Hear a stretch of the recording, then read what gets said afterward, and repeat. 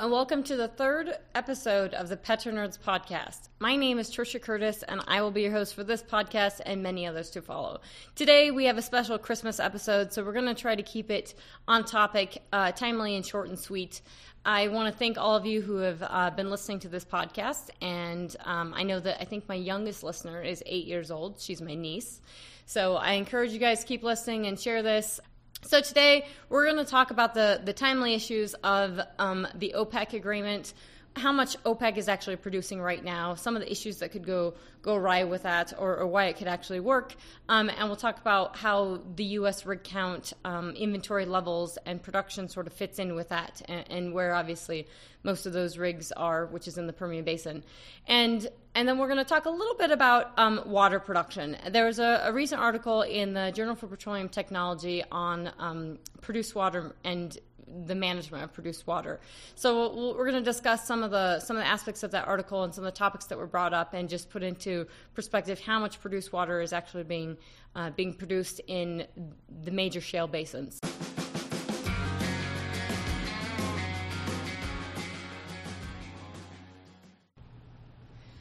So the other thing I'd like to remind our listeners about, if you haven't checked it out before we get into this third podcast, is the Oxford paper that we did with Oxford Institute for Energy Studies. I know I talked about it in my last podcast.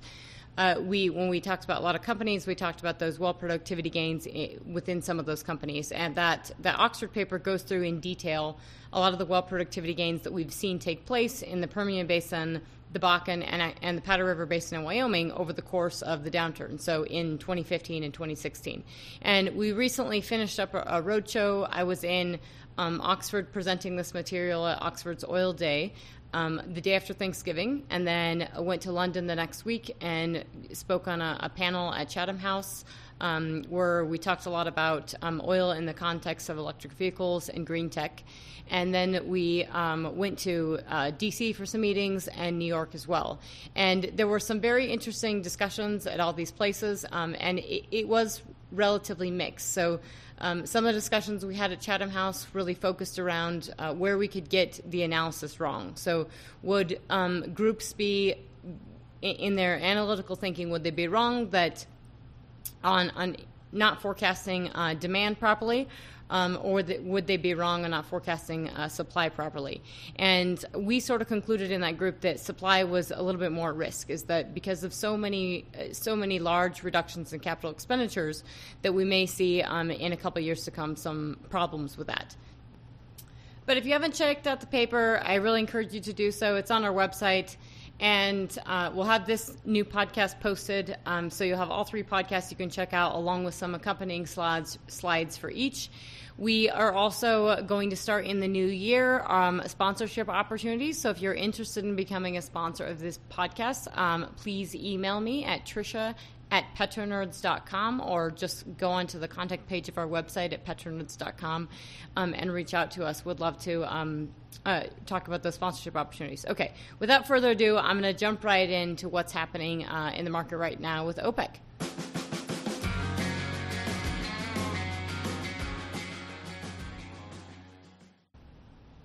Okay, so OPEC, the Organization for Petroleum Exporting Countries. Many of our listeners may know a lot about, or know U.S. production intimately, but may know about OPEC production a little less so. And there was a big meeting on November 30th where all these countries got together and essentially agreed to a supply cut of 1.2 million barrels per day. And this, in turn, with a follow-on meeting with some non-OPEC members, including Russia, increased this supply cut furthermore past 1.2 million barrels a day, and initially led to a decent price response in the oil market with prices moving up.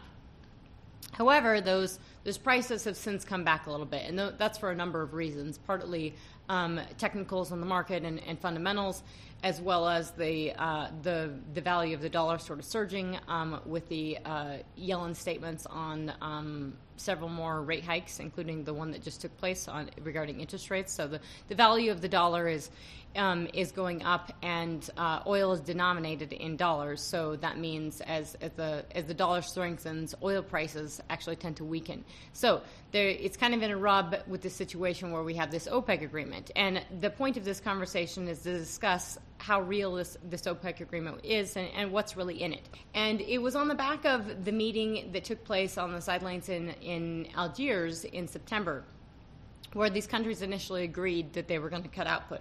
And the market actually surged then a little bit as well, and everyone's sort of been waiting for this agreement. Now, what is unique about this agreement is that OPEC has sort of been silent, and not necessarily silent, but on the sidelines of this oil price downturn. So in November, in the fall and in November of 2014, when oil prices were really coming down, OPEC had decided not to do anything, and that was mainly because Saudi Arabia decided that they weren't going to be the only member nation to cut production. They were not going to cut production and allow Iran and Iraq to increase their output and continue to gain market share in Asia.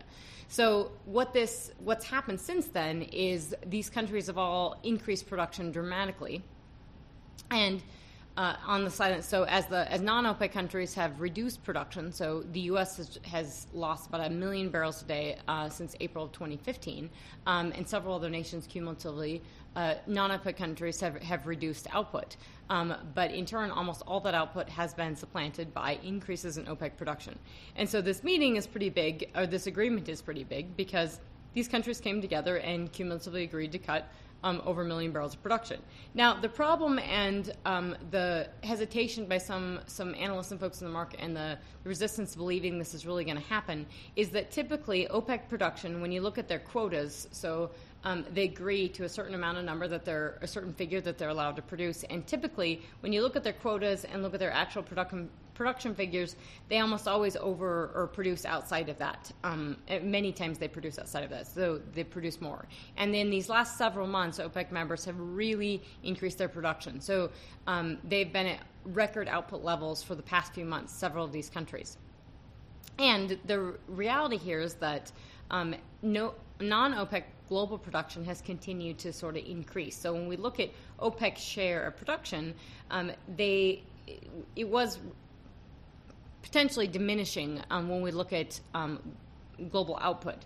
And this recent surge in production helps shore that up a little bit, and saying that OPEC production is gaining its rightful share sort of back in the world, and that output has grown significantly. So that output has actually grown. It's about 34 million barrels per day, which is pretty significant given the lower levels that it was at before. So if we look at total OPEC production in 2014, it was about 31 million barrels per day. Whereas if we're looking in November, the crude oil production figures that the OPEC secretary uses from secondary sources puts OPEC production at 33.870 million barrels per day. So that's about 34 million barrels per day. So a significant ramp up, as you can see, about 3 million barrels per day. Now this agreement, the biggest things on this agreement that people are talking about are, one, is Saudi Arabia's agreement to cut just under 500,000 barrels per day. So that's partly one of the reasons of OPEC has agreed to cut 1.2 million barrels per day. But Saudi Arabia, which is producing about 10.7 million barrels per day right now, is only has to cut just under 500,000 barrels per day. So that means they get to continue producing over 10 million barrels per day, and they got an agreement from several other countries to help them reduce output and shore up prices. So that's under 500,000 barrels a day, and I'd say I feel that's realistically doable, and I felt that was sort of what they were gonna come to the table with. Now, the other components are that Iran seemed happy with the deal because these countries had to come together and agree to particular reference levels of what a number that they would agree on for a reference point that they would cut from. So Iran actually agreed to a 3.975 million barrel a day reference level. And then they actually added an adjustment. So if you look at the adjustment, it's an additional 90,000 barrels a day, but somehow they came up to a production level that was negative that ends up being 3.8 million barrels per day. Now, if you look at the actual production figures from Iran, this is sort of a political issue because Iran wants to make sure that they're telling people what they're producing and that they still have the ability to move upward a little bit. And since sanctions have been removed, they've been able to increase output, but they've sort of been capped, and they need more investment to increase that output. So Shell has just come into as one of the first bidders on one of the bidding rounds in Iran. So they're actively pursuing in reinvestment in Iran.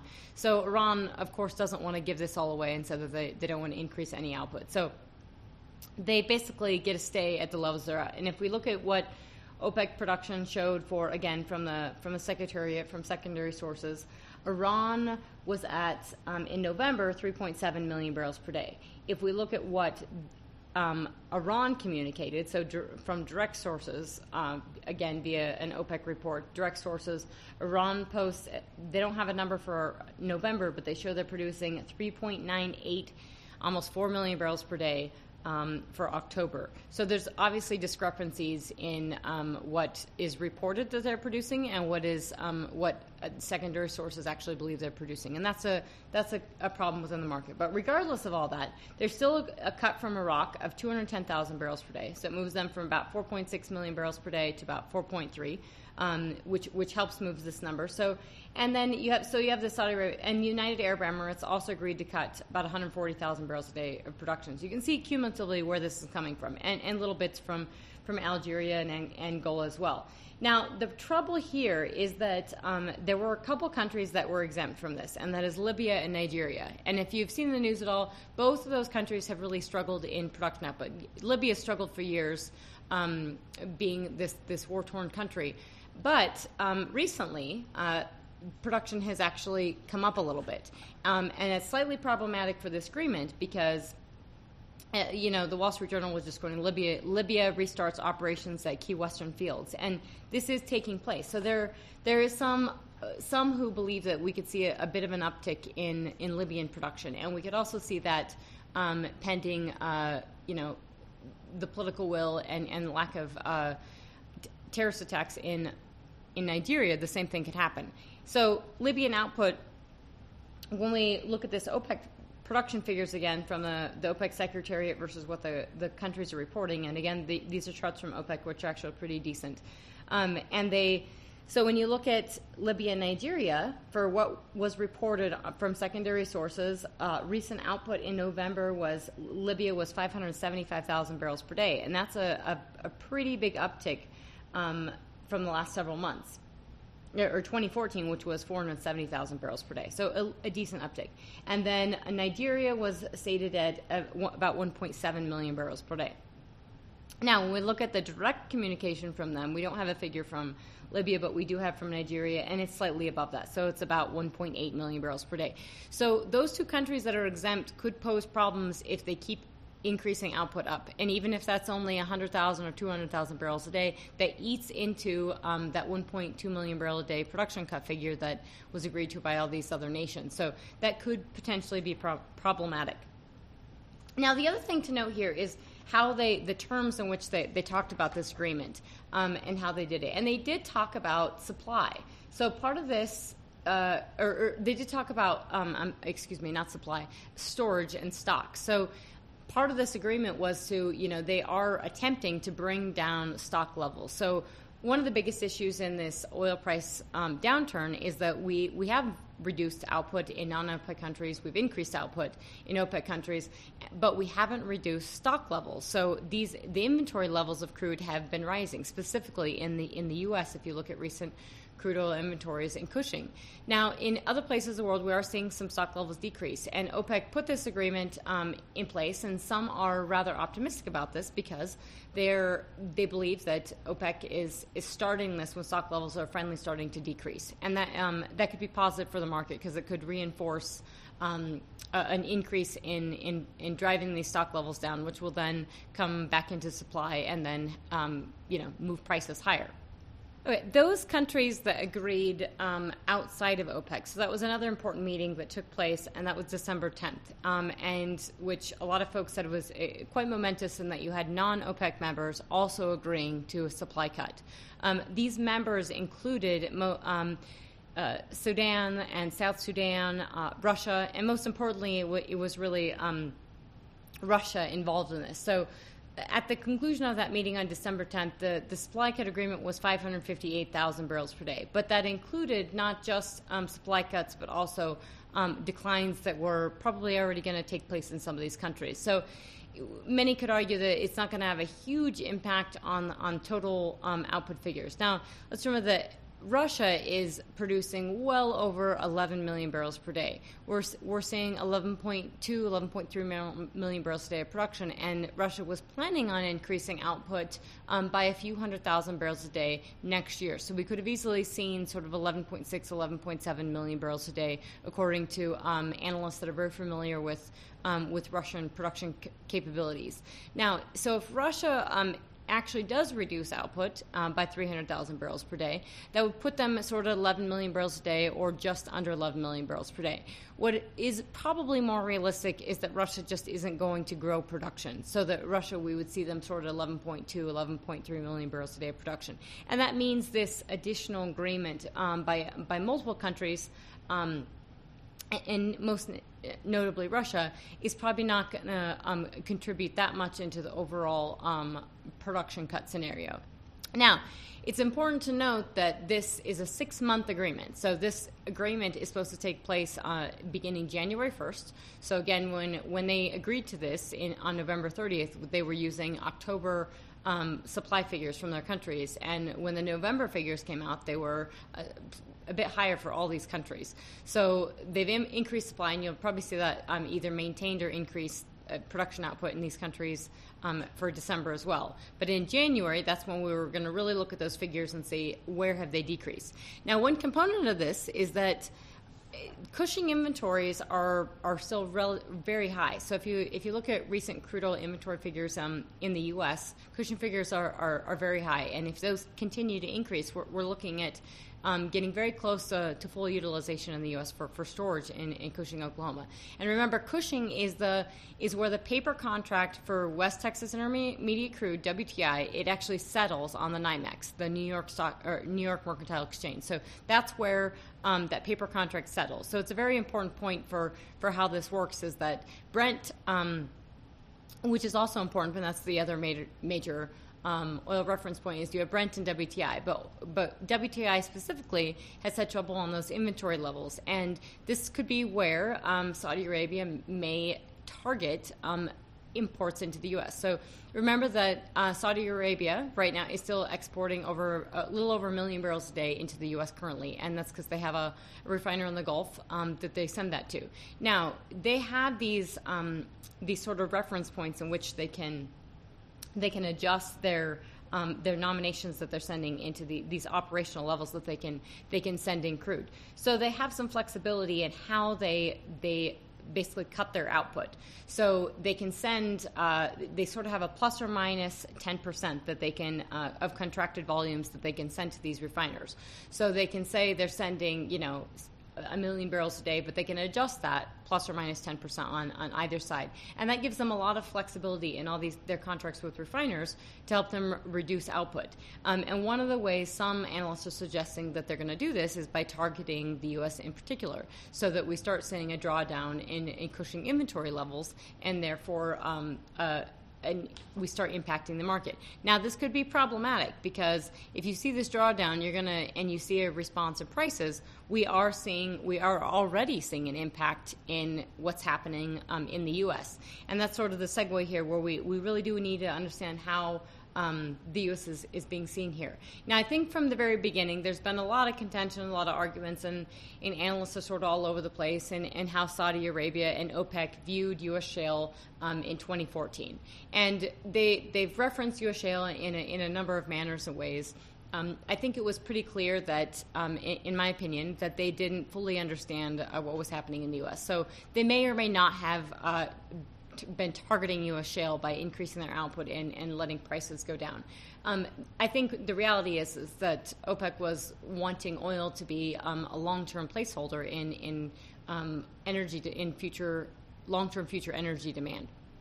So they wanted to drive out high-cost production. Now, some folks in OPEC, and that could be Saudi Arabia, might have believed that the high-cost production was shale. And at the time, it was.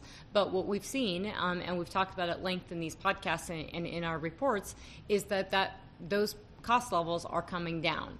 Now, the question is how are they going to react to this price swing? And will that price, as the prices move up, will they be high enough to really induce shale production to continue to grow?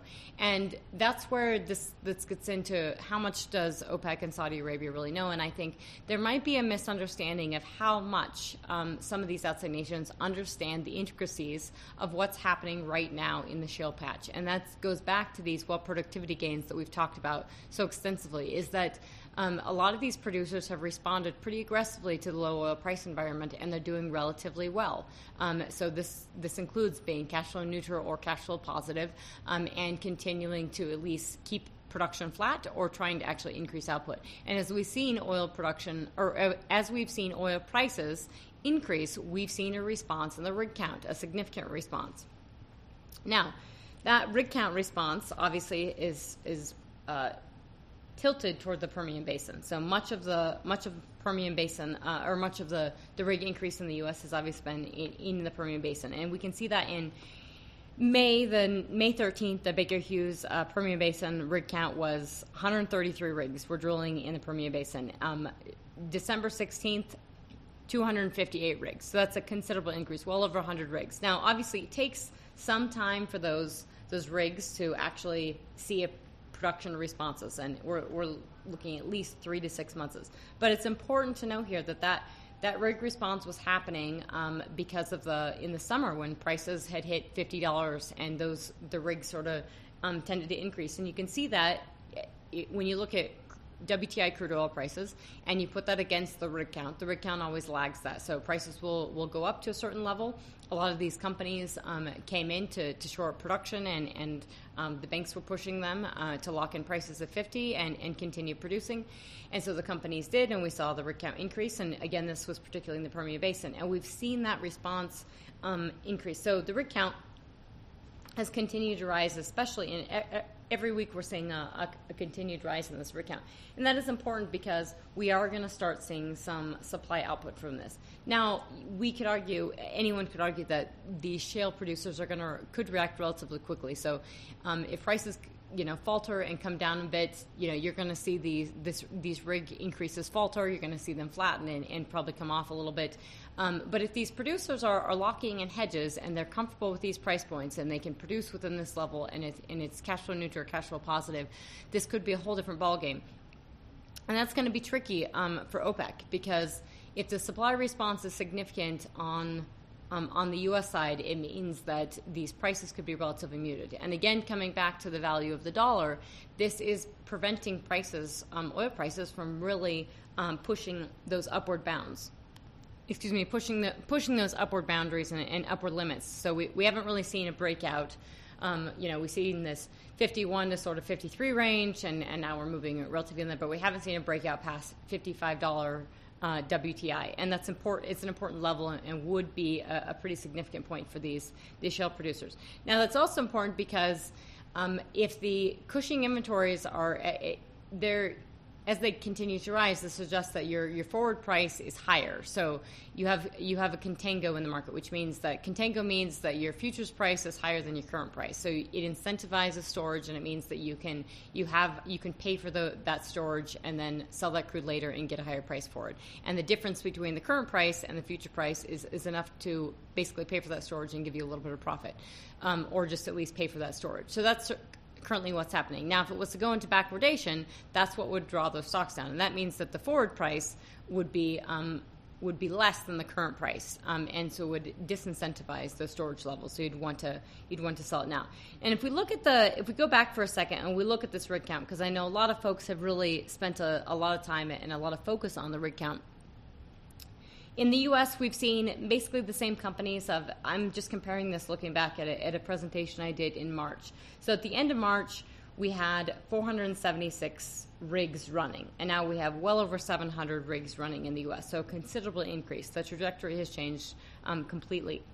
But the companies, the top drillers were Pioneer and Continental and XTO, and those are roughly the top drillers right now, and they haven't significantly increased their rig counts. But you have several other guys down the line of that have increased their rig counts by 1 or 2 or 3, and that's having an impact. And you're seeing the drillers like Helmerich and Payne have the largest share of that increase. So Helmerich and Payne, HP has 115 rigs currently running right now. You have Nabors, Patterson, UTI, Precision Drilling. So all these Nomadic Drilling, Cactus, all these companies with these great rigs that they've had sort of sitting on the sidelines, they've been bringing them back. And if we look at just the reservoirs, if we look at the rig count by reservoirs, you can see that the trend area, which is that the main reservoir in the Midland side, so the right foot of the Permian Basin, that's dominating the rig count, and that has 104 rigs just targeting the trend area reservoir, and then the Wolfcamp has 74. So the Permian Basin is clearly has the lockdown on those, but we also see a significant amount. We have 23 rigs in the Mississippian, we have 19 rigs targeting the Niobrara, 15 in the Eagle Ford, etc. So the point is the rig count increase is obviously being heavily weighted in the Permian Basin. We are seeing increases in other places, but not nearly as much. And where we've seen the most significant and robust well productivity gains have also been in the Permian Basin. And that's important to think about when we're looking at what the production outlook and trajectory is going to be in the U.S. with these rig increase responses. It's also important to think about in this whole OPEC picture is how U.S. supply has responded to price and how it took a while to come off. So we've reduced output in the U.S. from 9.6 million barrels per day to 8.6 million barrels per day. But that took 2 years to happen. That took full 2 years for the output to start, really coming off. And obviously it lagged significantly in prices. And now we're sort of in this muted price range in the 50s, and this may very well be a point in which many operators can stabilize. At least some of them can increase output, and many of them can actually stabilize. We're probably going to see another tranche. We'll continue to see tranches of bankruptcies as we have done in the last several months and ratchet up. And we have seen over 100 North American bankruptcies to date since this downturn, and that may very well may continue to increase. But these have largely been, as we've noted before, much smaller producers that don't attribute a lot to production. Okay, so with that, we're going to stop on OPEC here and U.S. supply, and we're going to move into the water production picture.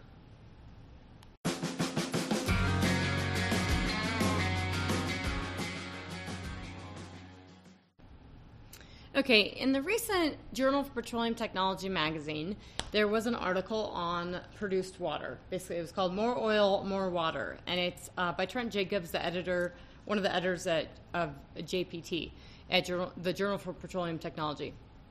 And this article had me thinking. I've thought a lot about produced water, and we don't have any current products on it right now, but we certainly look at it when we look at production and production guidance. And it's a big concern, or it's a growing concern, I would say, right now, because the produced water costs producers a good deal of money to dispose of and deal with. So rising production essentially means you're going to have rising water production, at least in certain areas. So certain shale plays have more water production than others do. And it is a big cost component for producers. So in this article, it was estimated that it could be up to half of a shale well's operating expenses. And it's important to think about, I guess, in a rising oil price environment or a slightly rising oil price environment where we're thinking about operators that are going to be increasing their capital expenditures. If these rising water production that's going to come with it, particularly in the Permian Basin, if that will eat into part of their the capital expenditures. So the increase in activity, you basically have a surge in production, you have a surge you could have a surge in water production, and thus you could have a surge in the handling costs of this water. But it really depends on sort of the pace of activity. So I would imagine in the Permian Basin, that's probably where you could see it first, is that you could see an increase in produced water handling costs, and this is where this paper and article in this magazine is sort of proposing is that that's where we could attribute some of the most recent gains, and that it could have knock-on effects also in North Dakota and the Eagle Ford as well. Now, produced water management it's a very complex and costly process, and that's partly because you have fewer options than conventionals. And this article did a good job sort of explaining what those were. And in the conventional industry, you can typically you can re-inject produced water into your reservoirs, either for later in the field's life for EORs, for enhanced oil recovery, through water flooding. But you need, the unconventional industry needs disposal wells due to the amount of volume that you're producing, particularly in the first year or two that you're producing it. And even if all the fracturing was done, so even if all the hydraulic fracturing was done with produced water, this would only attribute a small fraction to the actual water that's being produced. And we'll talk about this in a moment when we start getting into the graphs that I have in some of these slides for produced water for horizontal wells in these shale plays. But there's also something to know is that prior to the downturn, a lot of water for hydraulic fracturing in these unconventional shale and tight oil wells was fresh water. So it was from freshwater sources, and it was not recycled. That changed pretty quickly, I would say, for some producers before the downturn, and increased in the downturn. So as we've seen proppant volumes increase, so sand volumes have increased significantly, and we've talked about that before, but the fluid side has also increased significantly. So if they're using a typical slick water where it's some basic chemicals, sand, and water, those volumes have increased 2 to 3 times. And so they're using, the majority of the industry right now is using recycled water to fracture those wells. And the reality is that that's just not keeping up with the amount of produced water. So even if you use, if the entire industry was using recycled water to frack all the wells, it still wouldn't make a huge dent in the amount of produced water and the costs and everything you have to do to dispose of this water. Okay, so what are the options how do you deal with it? So a shale well, you bring it on, let's say IP's at 1,000 barrels per day, and you get a chunk of produced water, and we'll talk about those volumes again with the plays in a minute. What do you do then with that produced water? That produced water has been there for as long as the oil has been there. So it was part of the depositional environment. So it's got a lot of contaminants in it, including oil particles, etc., and it can have some solids in it as well, and salt and everything else. So you have to treat that. So you typically have to take that, do some kind of treatment to that, either at the well site or facility. You have to pull out those contaminants. You have to truck the water. You typically haul it via trucking, and then you put it into a disposal, and you pump this water downhole into a specified reservoir that is set by, in North Dakota, you have a specific reservoir that I think it's the Dakota sand that the disposal wells that you pump the water into, and it obviously at certain injection rates, at certain speeds, and everything which are regulated. Now, more pipelines are something that's obviously called for by lots of folks within and outside of the industry, is that water hauling attributes to a lot of trucks on the road. So the typical truck only carries about 130 barrels of water. So when these fields are producing a lot of oil, it requires a lot of trucks to take that produced water and haul it to a disposal facility and then dispose of it. And that clearly has a cost component. And I've seen reports where it's between, in 2015 was about $4 on estimates for some, depending on what the transportation cost was and then the disposal costs. But I remember in North Dakota, at least in 2014, it being high as could be up to $6. And it is a huge component of the overall operating costs that can go into these wells. And as you would expect service prices and stuff to rise, this might be a component of it as well, that you would see some rising costs with this. Now, some suggest in this article that you could have some potential problems, say, in certain areas of the Permian Basin where you see a significant ramp-up in production and haven't seen a corresponding ramp-up in the amount of disposal wells and water handling facilities to handle it. So if you don't have enough sites nearby, you would therefore increase water hauling. If there's a given pipeline, you would increase that, but we don't have too many of those major pipelines built yet, but you would increase the trucks to haul that water, which would thereby increase costs. And you could, the article suggests by some models that you could see hit upper injection limits on some of these wells if you're disposal wells, if in certain areas you're producing a whole lot of oil and a whole lot of water that comes with it.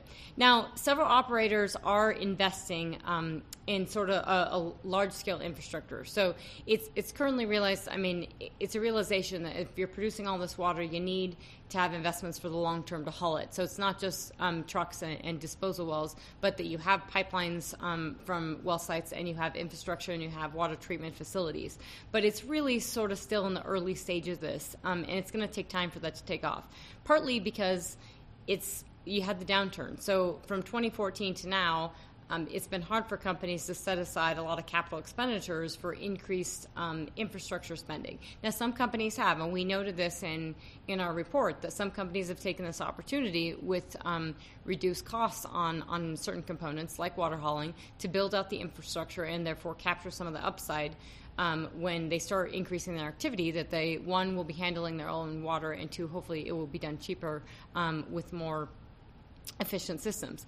But the problem is that you got to have a whole system where you frack your well, you produce water, and then you would reuse some of that, obviously, in the recycling process, and then you would need to dispose of that water. And that's what the industry is currently doing now. So you probably have a lot of, in terms of, you treat that water simply and then you refracture it. But if you're going to need larger scale operations to sort of handle those treatment facilities in order not just for recycling, but then in the future to dispose of that.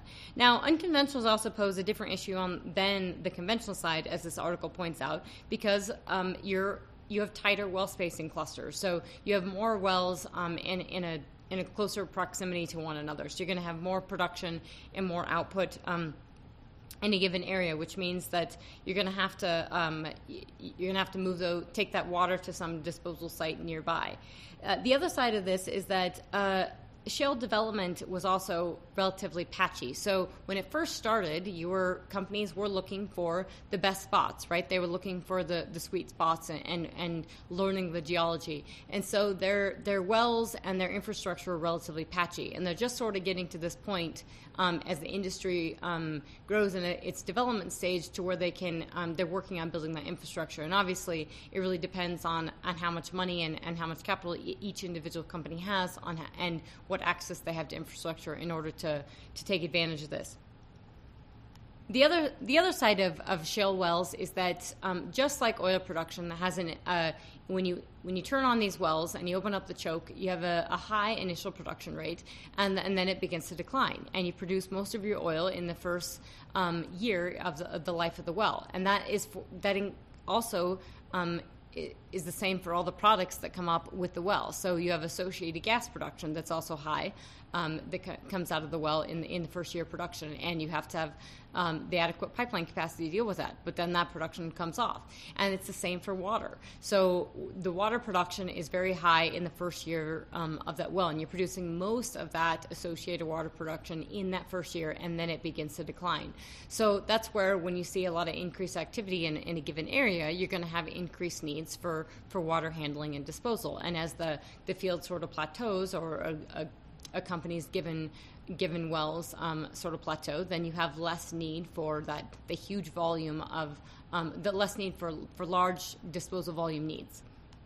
Now, as we've talked about a little bit before, with the increased use of proppant, you are using obviously more water. So you're putting a lot of water down hole, and you get about you get a chunk of that water back. So it's called flowback water. And so in that first year that you're producing that oil and that IP rate, you're getting about 30 to 40% of that produced water, according to this article, for the life of the well. And about 20% of that is flowback water. So that includes the fluids that you used in fracking, and that's growing in volume, right? So as you increase the amount of water that you're pumping downhole in your fracture and treatment, you're increasing the amount of fluids that you're going to get back in that flowback water.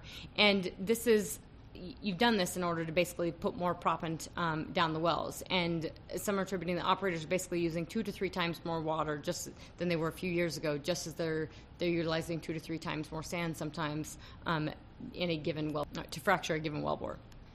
Now, the cost of trucking, which is the predominant method of hauling water in industry to date, is extremely expensive. And we all know the anecdotal evidence from North Dakota and Texas where, truckers, if you have a CDL license, can make a very decent living by hauling water and trucking it. And so this is a huge amount of capital expenditures that the companies have to put into this. But it also has a negative component, and that's that it increases the truck traffic on the road. So it increases traffic, and this has been linked to the majority of sort of accidents that have taken and collisions that have taken place around active shale plays, according to this article. Now, pipelines can move this produced water more continuously, or can move it and do so continuously, where it would be therefore quieter, obviously, and technically safer for the roads, and it would obviously probably reduce some of the environmental risks. And some operators have actually committed to building large water hauling networks of pipelines. But this, again, is still very much in its infancy. Now, but because of this, and the amount of money that is spent on this is a multi-billion-dollar industry. And even in the downturn, this is billions and billions of dollars that the companies are spending on trucking and hauling. And so you are seeing some investment take place in this space, and you are seeing a growing industry of third-party sort of companies. They act as a third-party midstream sort of water company where they would build out, and you're seeing in the Permian Basin and other places where pipelines are being built out. And operators can subscribe to them and haul their water. One of them is noted in this article, is by Oilfield Water Logistics. It's a 150,000 barrel a day water pipeline. It is located in New Mexico in the Delaware Basin, again the left foot of the Permian Basin. And it's several operators have locked into it and have access to this pipeline. Chevron is one of them, and this pipeline is able to. Or will be able to basically remove 1,000 water trucks essentially a day off the road. So 1,000 trucks that would normally be hauling this water in a given day will no longer be needed because these producers will be sending their water via pipeline.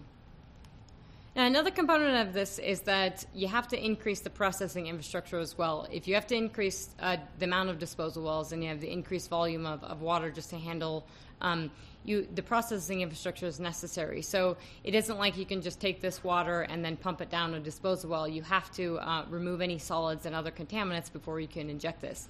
Now, there are well-side treatment technologies, but a lot of companies who are producing, a lot of oil and a lot of associated water need larger scale, need larger facilities to really do this at scale. And small and mobile units are working, but it's just not to the extent depending on how much oil and water you're producing.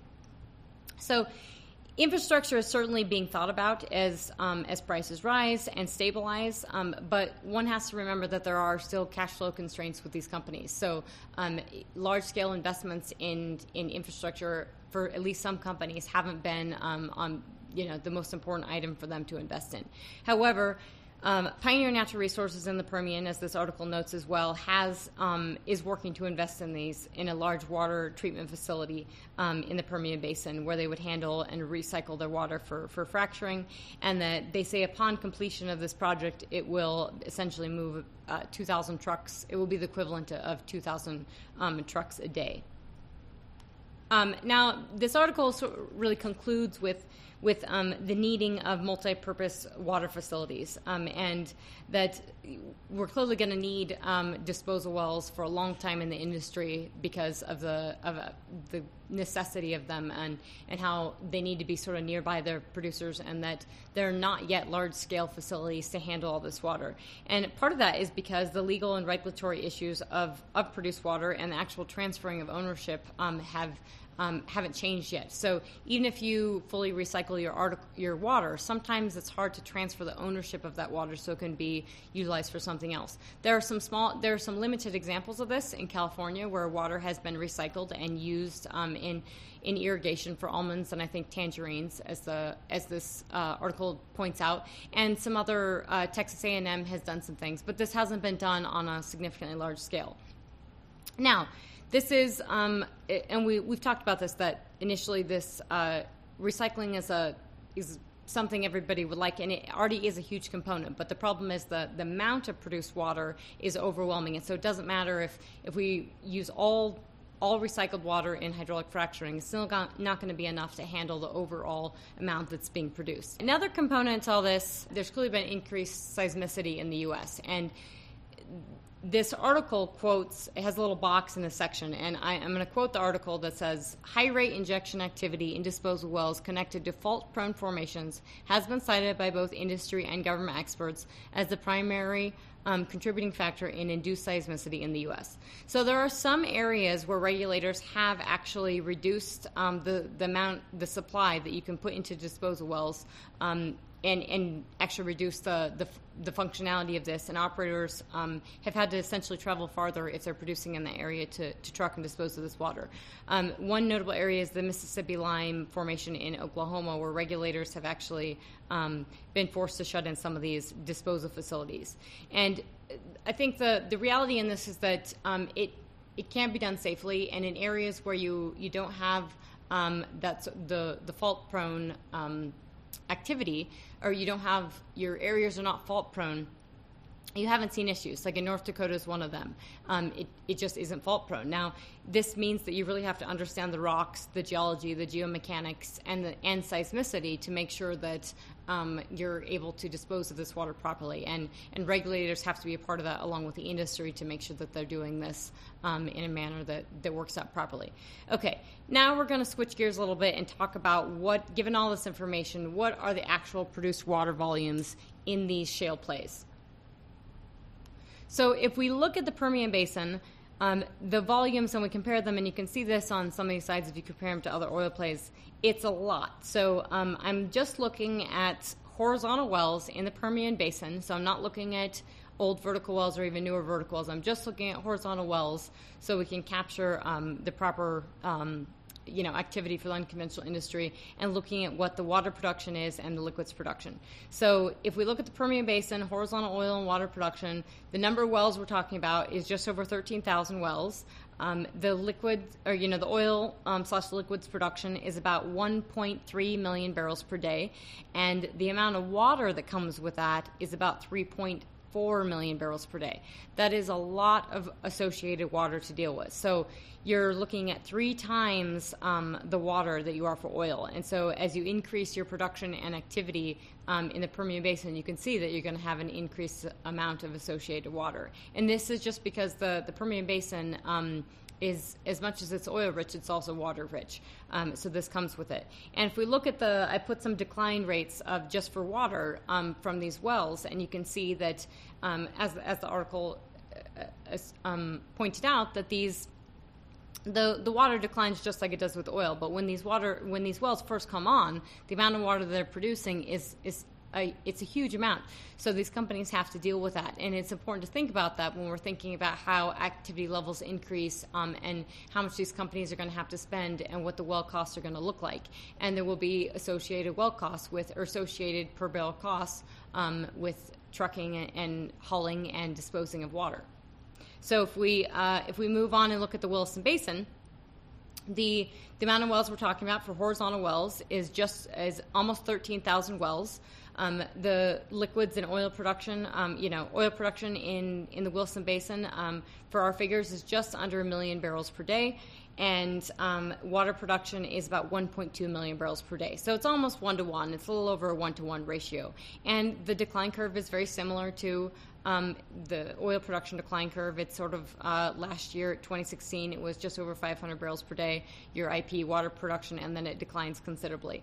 And I'd say for the Permian Basin, it's, you can see the difference because the IPs at 1,000 barrels per day on average in the last couple of years. So a lot of water production, and that's higher than the given IP for oil production on average in the Permian Basin. Now, Denver-Julesburg Basin by comparison, and I use these different ones and show them because water isn't constant, the amount of water you produce is not constant in all these basins, and therefore your associated costs to deal, haul, and dispose of this water is going to vary because certain basins aren't producing as much water as others.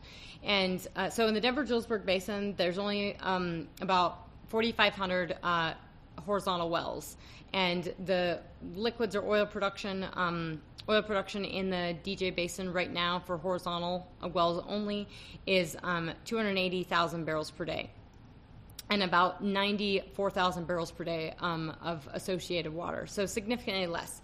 The ratio is obviously a lot less, and so your water hauling components are going to be, your water hauling needs and infrastructure are going to be a lot less in the DJ. Now, Powder River Basin, it is similar as well. So you don't have a higher water cut than you do oil. So there's just over 1,000 horizontal wells in the Powder River Basin in Wyoming. The liquids production or oil production is 66,000 barrels per day, and your water production is about 47,000 barrels per day. So currently, it's still well under a 1-to-1 ratio. So you're not producing nearly as much water as you are in some other places. Now, in the Eagle Ford, again, it's a lot less. So we can see that the Permian and the Bakken produce more water than they actually do per barrel of oil. But in the Eagle Ford, you have almost all the wells there have been horizontal. There's just over 15,400 wells that are horizontal in the Eagle Ford Reservoir, and the liquids and oil, again, this is about half oil, half condensate, is just over 1 million barrels per day right now, about 1 million barrels per day, and the water production is 600,000 barrels per day. So again, almost half of the oil production right now.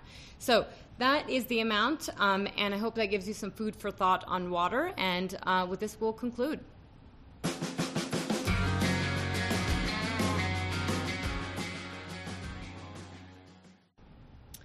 I want to thank everyone for listening to this podcast today, the third episode of the PetroNerds podcast. I want to thank all my listeners. I really appreciate it. I know we've been increasing our listeners every month, and I think that's fantastic. Again, if you're interested in sponsorship opportunities, which we are launching in 2017, please reach out on our website or email me at Tricia@PetroNerds.com. I want to wish everyone a Merry Christmas, Happy Holidays, and thank you for listening to this very special Christmas edition of the PetroNerds podcast. Thank you very much.